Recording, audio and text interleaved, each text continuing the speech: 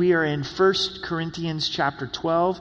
If you would turn with me to 1 Corinthians chapter 12, we'll be studying the first 11 verses and looking at the demonstration of the Spirit, the manifestation of the Spirit. As you turn to 1 Corinthians 12, also put a finger in Zechariah chapter 4, Old Testament Zechariah chapter 4. You're like, where in the world Zechariah? If you find the book of Matthew, go a little bit to the left, you should find the book of Zechariah. So let's pray together. Father, we celebrate you in our lives this morning. Thank you for what you've done through VBS. And as we study your word this morning and look at the person of the Holy Spirit, Father, would you help us to understand who the Holy Spirit is and how he works in our lives? It's a desperate time. It's a confusing time. We need the empowering and the filling of the Holy Spirit. So would you bless our time in your word? In Jesus' name, amen. The Holy Spirit is largely misunderstood but desperately needed in our lives. If we think about who Jesus is, there is an openness in our hearts and our lives to who Christ is. But when we study the person and the work of the Holy Spirit, oftentimes we can find ourselves being apprehensive. As we do live in a very difficult time, so much going on, I believe that it's God's heart to pour out the Holy Spirit into our lives. Throughout Scripture and throughout church history, in dark times, God moves through the power of the Holy Spirit.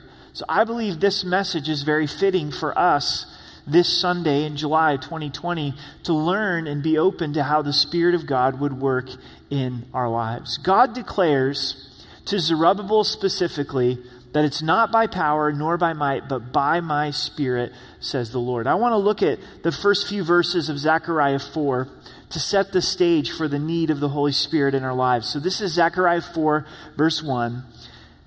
It says, "Now the angel who talked with me came back and wakened me, as a man who is wakened out of his sleep. And he said to me, 'What do you see?' So I said, 'I am looking, and there is a lampstand of solid gold with a bowl on top of it, and on the stand 7 lamps with 7 pipes to the 7 lamps. 2 olive trees are by it, one at the right of the bowl and the other at its left.' So I answered and spoke to the angel who talked with me, saying, 'What are these, my Lord?'" So Zechariah the prophet has this vision from God. In this vision, you've got 2 olive trees. And these olive trees are feeding into one big bowl. From the big bowl, there's 7 pipes that are going to the lampstand, a candelabra that's got 7 spokes on it, 7 candles coming off of it. Zechariah is wondering, what in the world does this mean? What does this vision mean? Then the angel who talked with me answered and said to me, "Do you know what these are?" And I said, "No, my Lord." The honesty of Zechariah, I don't know what this is. So he answered and said to me, "This is the word of the Lord to Zerubbabel. Not by might, nor by power, but by my Spirit, says the Lord." This message is for one man, Zerubbabel. Who is Zerubbabel? The children of Israel had been in captivity, had been able to come back to the promised land, but had to rebuild the temple. Zerubbabel builds the foundation, but the work of God comes to a halt. The work of God comes to a standstill. The work of God goes on quarantine. Zerubbabel gets discouraged. Have you been wrestling with discouragement in this season? So God wants to encourage Zerubbabel and says, it's not by power, it's not by might, but by my Spirit, says the Lord. This vision of the olive trees, the olives would produce oil. The oil goes into the bowl. The bowl then powers the lampstands, these candles. It's symbolic of the Holy Spirit. This continual flow of the Holy Spirit in the life of Zerubbabel to provide the power that's necessary for this difficulty that he is facing. We need to understand that God's move in our lives, what we're desperately desiring for God to do in our lives, in our church and in our community, it's not going to come by our power. It's not going to come by our might, but it's going to come by the Spirit of God. It's not going to come through our hard work, our devotional life, our strategies. We don't have the strength. and we don't have the power. Maybe one of the redemptive things that's happening right now is we're understanding our weakness that's been there all along. That weakness has been there even prior to COVID, but COVID is causing us to see how much that we need the Lord. Or a whole entire different difficulty in your life is revealing how much you need the Lord. It's not going to be by power. It's not going to be by might, but it's going to be by the Spirit of God. I love verse 7. Who are you, O great mountain, before Zerubbabel? You shall become a plain, and he shall bring forth the capstone with shouts of grace, grace to it. Zerubbabel is facing this huge mountain, this huge difficulty that's overwhelming him. And God says, what is this mountain? This mountain's going to be made plain. This mountain is going to become the flatlands of Kansas. Everyone is going to see this work of God that happens, and they're going to shout, grace, grace. May God fill us with His Spirit to the point where the mountains in our lives are made plain, and people can see the reality of the power of the Spirit in our lives, and they begin to shout grace. The work of the Spirit in our lives is based on grace, based on the kindness of God and the goodness of God and the love of God. Moreover, the word of the Lord came to me, saying, the hands of Zerubbabel have laid the foundation of this temple. His hands shall also finish it. Then you will know that the Lord of hosts has sent me to you. Zerubbabel is probably thinking about cashing in the chips, throwing in the towel. He's encouraged, your hands started this work, your hands are also going to finish it. Then you're going to know that the Lord of hosts gave this message, gave this vision. That may be a word of the Lord for some this morning where you're going, I am endeavored in a work that I know that God has called me to, yet I'm discouraged, and God wants to encourage you and empower you with the Spirit and say, your hands started it, your hands are also going to finish it. Verse 10, for who has despised the day of small things? Can we all raise our hand? I think we've all despised the day of small things. How was this temple built? A lot of days of small things. A lot of days of working hard. Some days where they feel like they're losing ground instead of gaining ground. In this endeavor that we're in the work that God has called us to, don't look down. Don't despise the day of small things. God works there in that place. For these 7 rejoice to see the plumb line in the hand of Zerubbabel. They are the eyes of the Lord, which scan to and fro throughout the whole earth. So this plumb line going to the candlestick represents God looking for those who will trust in the Lord. It's my desire and it's my prayer as we spend some time looking at the work and the role of the Holy Spirit in our lives, that there would be that intellectual understanding, but even more so, there would be an openness to the work of the Spirit in our lives. That we would understand, like Zerubbabel, it's not by power or might, but by God's Spirit. So let's look at verse 1 of 1 Corinthians 12. Now concerning spiritual gifts, brethren, I do not want you to be ignorant. You may notice if you're reading from the New King James Version that the word gifts is in italics. That means it's added by the Bible translators, usually trying to make more sense of the text. The literal text reads, now concerning spiritual, brethren, I want you to not be ignorant. I believe in these 11 verses, it's my view of this section of Scripture, that Paul is spending most of his time talking about the manifestation of the Spirit instead of the gifts of the Spirit. The gifts of the Spirit are listed out for us in Romans chapter 12, but here we see the manifestation of the Spirit. And you're saying, what's the difference? The gifts of the Spirit is something that God gives to us, that we operate in that gift, like the gift of mercy and the gift of exhortation. But the manifestation of the Spirit, the word of wisdom, the word of knowledge, is something that the Holy Spirit could do in any believer's life at any particular time to reach unbelievers and encourage the body. So you might have the gift of teaching, but God may want to use you with a word of wisdom. You may have the gift of mercy, but the Holy Spirit is leading you to speak out in a word of knowledge. You may have the gift of exhortation, but God is wanting you to pray for someone because He desires to heal them. So the fact that the word gifts here is not in the original text I think points to what we're going to see, the manifestations of the Spirit. The exhortation here is that God doesn't want us to be ignorant of spiritual things, ignorant of the work of the Spirit in our lives. There's a few places in Scripture where God says, don't be ignorant.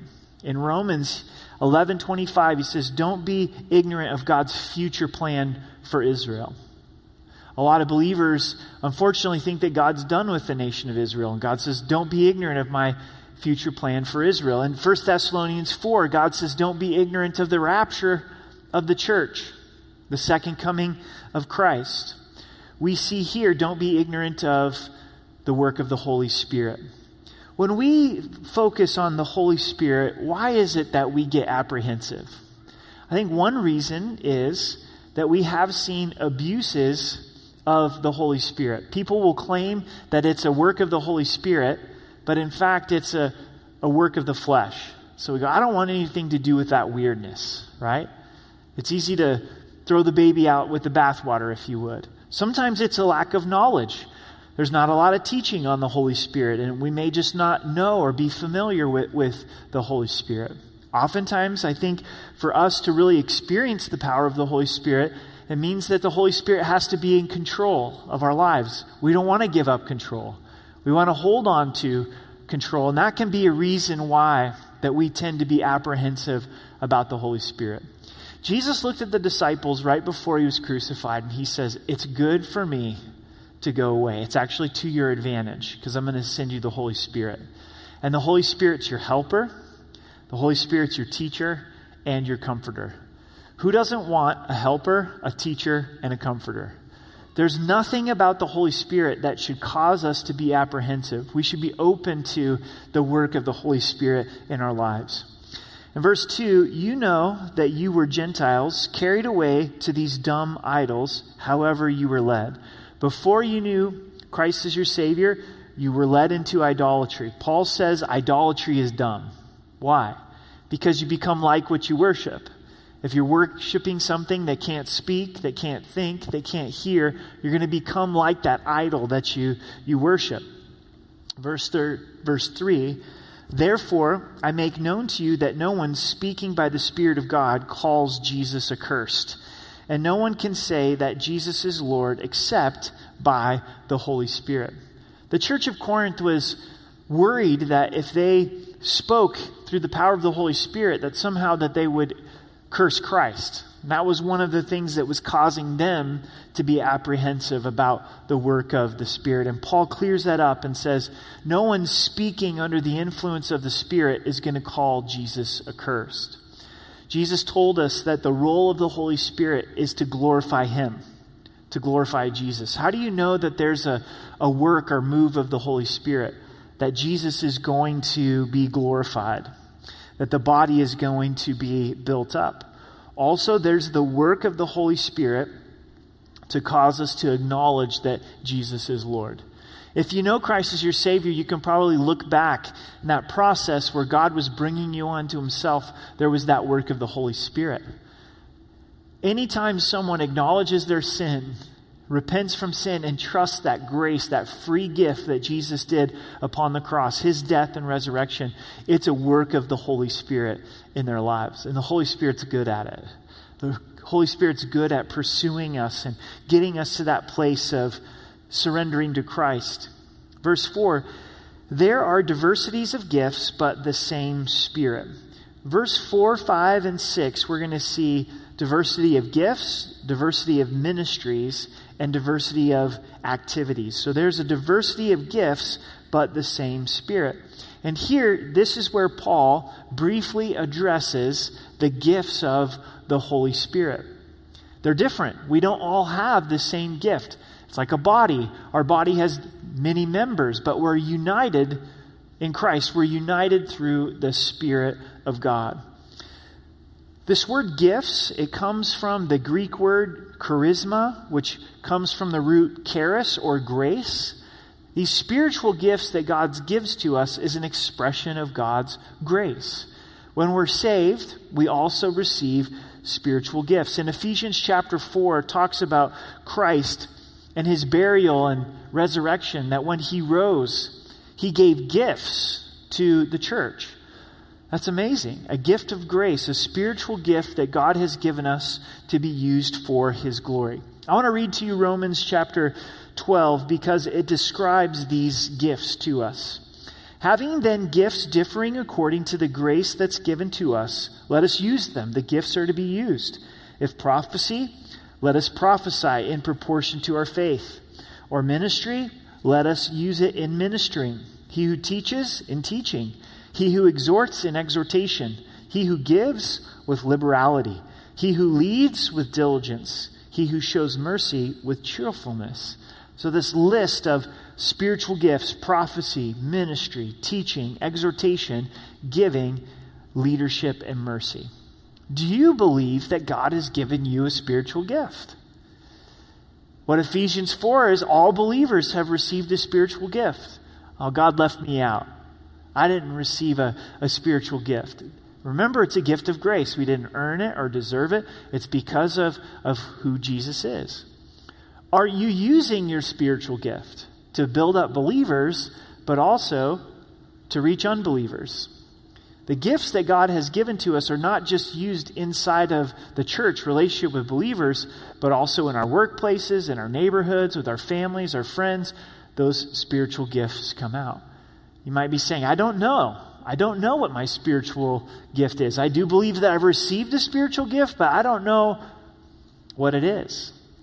Start to pray about it. Study Romans chapter 12 in more detail.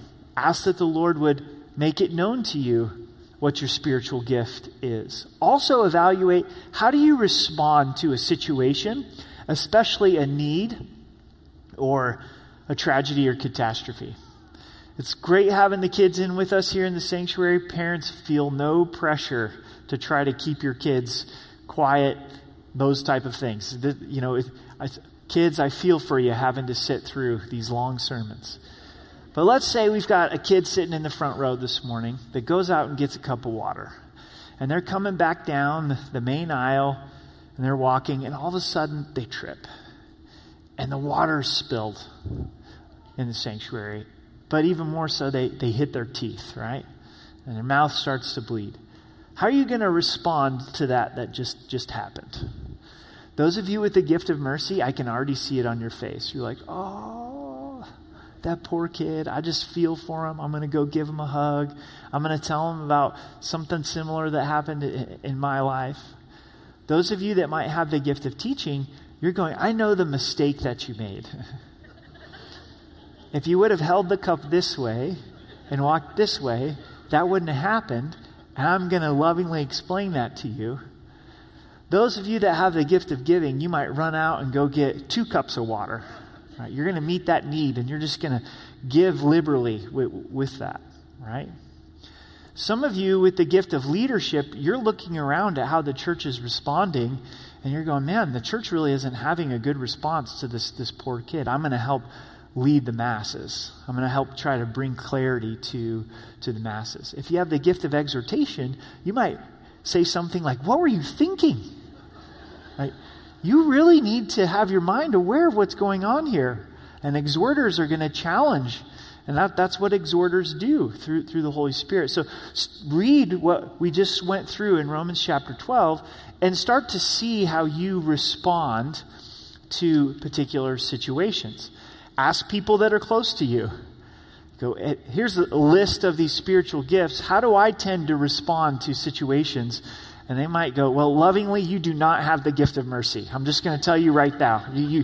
That's not your gift. But you do have this gift that was given. Also, as you serve, you will start to find what your spiritual gift is. Ministering, the word ministering means serving. And you might find that you love meeting practical needs, but teaching's not your thing. How do you find that out?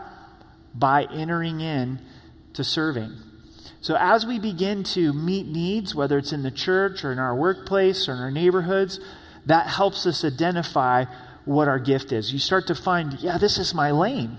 God used that, and that was life-giving to others, but it was also life-giving to me.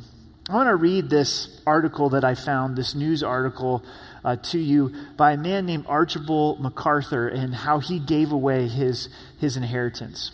We have the rather odd story of Archibald MacArthur, a man who deserves an article of his own. But to sum up his life story for now, as a young man, he moved to Dodgeville, Wisconsin, arriving with almost literally nothing but the clothes on his back and a degree from Lawrence College. On his first day in town, he worked sawing logs in exchange for a bed to sleep and a hot meal.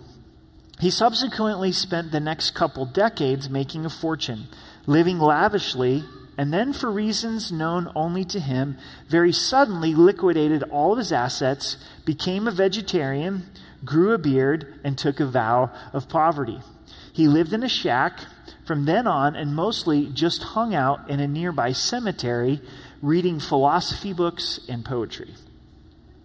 According to a January 31st, 1926 article from the Milwaukee Journal, he told people who asked that he preferred hanging out with the dead more than the living.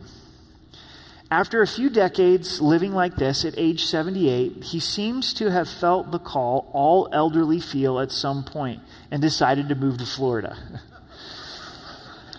He thus bought a car, drove to Florida, sold the car, and died a few days later. He left the bulk of his estate, $300,000, about $4 million today, to a young clerk by the name of George Rafferty he once met on a park bench in Jacksonville. Oh, to be George Rafferty, right? You met this random guy at the park and he ends up leaving you this big sum of money. I'm sure George Rafferty appreciated that gift. How much more so for us? We have a personal gift from our Heavenly Father, a gift of grace that's wrapped up in Jesus, our spiritual gift. He's given us that gift to be used. He's given that so that we can bless others, but also our tank can be filled as well. So use that gift to the glory of God. We go on, verse 5, it says, there are differences of ministries, but the same Lord. So first we saw gifts, but now we see ministries. Most likely this is pointing to offices that God has placed in the church. Ephesians chapter 4 gives us these lists of ministries. It says, and he gave some to be apostles, some prophets, some evangelists, and some pastors and teachers. These fivefold ministries that are given to equip the body. And that's a message in and of itself. But write a note, Ephesians chapter 4. Then we get to where the bulk of this message is focused in verse 6. And there are diversities of activities, but the same God who works all in all. The word activities has the idea in the Greek of energy. It's where we get the word energy. It's the power of the Holy Spirit. So the diversity of activities is these manifestations of how the Holy Spirit will lead and guide in our lives. Verse 7, or continuing with verse 6, but the manifestation of the Spirit is given to each one for the profit of all. The word manifestation means revealing or to make known. So the Holy Spirit's going to move in order to reveal himself, in order to reveal who Jesus is for the profit of all. When the Holy Spirit moves, it's not weird, it's not confusing. Jesus is glorified, the body is built up, and there's clarity to those who don't know Christ as their Savior. What's so wonderful about the book of Acts is you have a group of people that are in love with Jesus and open to the move of the Spirit, open to the leading of the Holy Spirit. They were filled with the Spirit. They were led by the Spirit. God was directing them, and they took those steps of faith, and God moved in a supernatural way. Don't you think we need God to move in a supernatural way today? We don't have the answers. We need the manifestation of the Spirit. We need the empowering and the leading of the Holy Spirit. So these are ways that the Holy Spirit works. These are ways that the Holy Spirit manifests himself. And I believe this is open to every believer as the Spirit moves in our lives. So it's not up to me to say, okay, I'm going to operate in a word of wisdom. That would be the leading of the Holy Spirit. It's how the Spirit chooses. For to one is given the word of wisdom through the Spirit of God giving the word of wisdom. In John chapter 8, Jesus operated in a word of wisdom. A woman's caught in adultery. They're wanting to stone her. And Jesus says, he that's without sin, let him cast the first stone. That's a word of wisdom.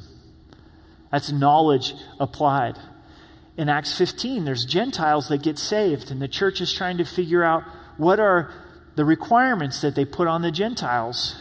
And do the Gentile men need to be circumcised? And there's all this discussion that's happening between the leaders, the elders. And James gets up and he has a word of wisdom and says, no, the Gentiles don't need to be circumcised. And there was great rejoicing among the Gentile men at that point, right? We were having a Board of Elders meeting around March of 2019. We meet monthly. We'll meet for prayer one month, and then the next month we'll have more of a business logistics meeting. And we were having one of our Board of Elders meetings. And looking back, I think one of our board members really had a word of wisdom from the Lord. And we were talking about the church, as we often do, and he mentioned, I think we need to focus on our live stream. The quality of our live stream could be better, and our consistency, and sometimes it doesn't work. I think we need to put effort into that. I think we need to put effort into our online giving. Our online giving platform is clunky, and if someone's card expires and they've got to cancel that account and go in and put another account, I think we'd be serving the body better if we had the online giving to work more properly. And we should step into the space of social media. Whether we like it or not, that's where people are at, and we should begin to really try to get out God's message in social media. That was March of 2019. You know what happened March 2020. How much have we needed online? Online became the only way that we were able to have service, and is still the primary way that we're able to minister to the body. How has giving happened at RMC over these last few months? Primarily online. How frustrating would it have been to go on and not have a platform that worked properly? Social media went from maybe a secondary source of communication to a primary source of communication. It was a word of wisdom from the Lord, but we didn't even realize it. And that's what's so cool about the work of the Spirit, is it happens in a very natural, organic way. It's not like, I have a word of wisdom from the Holy Spirit. All of you need to listen. If you do that, you're a whack job. No one's going to listen to you, right? You're just speaking very naturally about what the Lord has placed upon your heart. But I'm so glad that elder in our church spoke what was on his heart that day. And he may have thought, maybe I shouldn't say this, maybe this isn't right, but he spoke that word of wisdom, and it was exactly what we needed to hear at that time. Another, the word of knowledge through the same Spirit.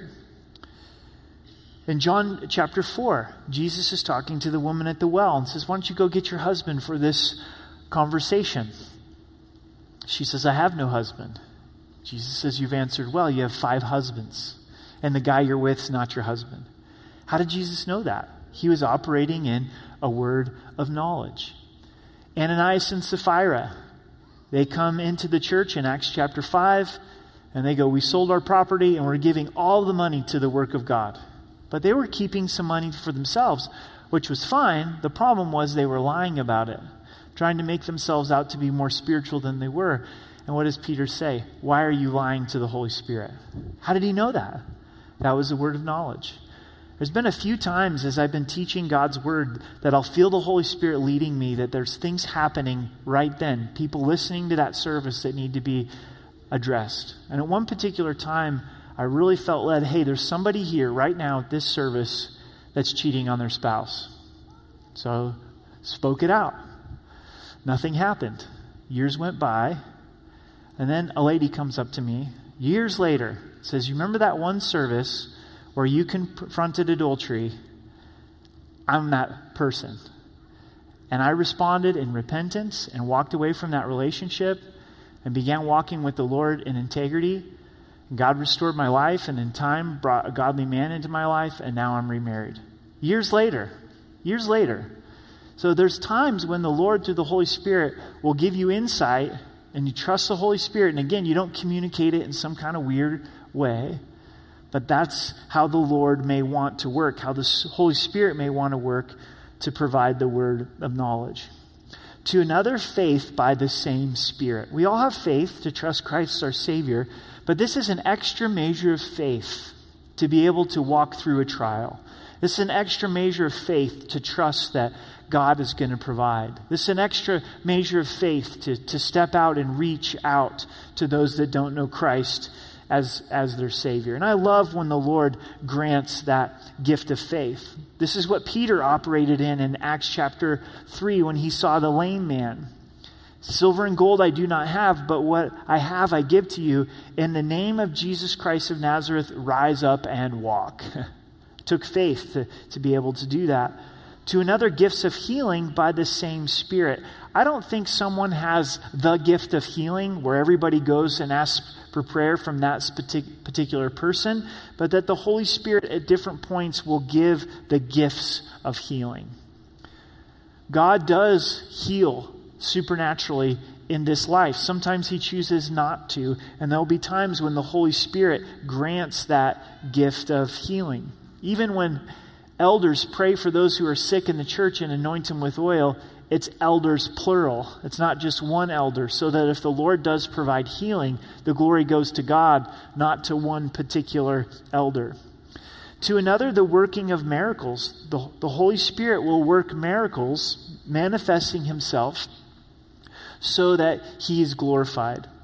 In Mark chapter 16, we see the challenge to go out and share our faith. We refer to it as the Great Commission. Jesus is commissioning us. And he says, as we go out and preach the gospel, that these signs and miracles will follow those who believe. A snake will bite you and you won't be harmed. You'll eat poisonous food and you won't get sick. Those types of things. Speak in tongues. Pray for the sick and they'll be healed. But the supernatural is connected with going out and sharing the gospel. Have you ever had times in your life where you go out and you share the gospel and you experience God moving in a powerful way? Why? Because those signs, those miracles, that supernatural moving is for that purpose of showing that unbeliever the reality of who God is. To another, prophecy. And prophecy is forthtelling, declaring the word of God, but also telling the future. There's times where God will give prophecy for the benefit of believers and the encouragement of unbelievers. To another, discerning of spirits, to be able to discern, is this from the Lord, or is this coming from a demonic source that's trying to lead people astray? To another, different kinds of tongues. To another, the interpretation of tongues. This is speaking in tongues that we see in Acts chapter 2.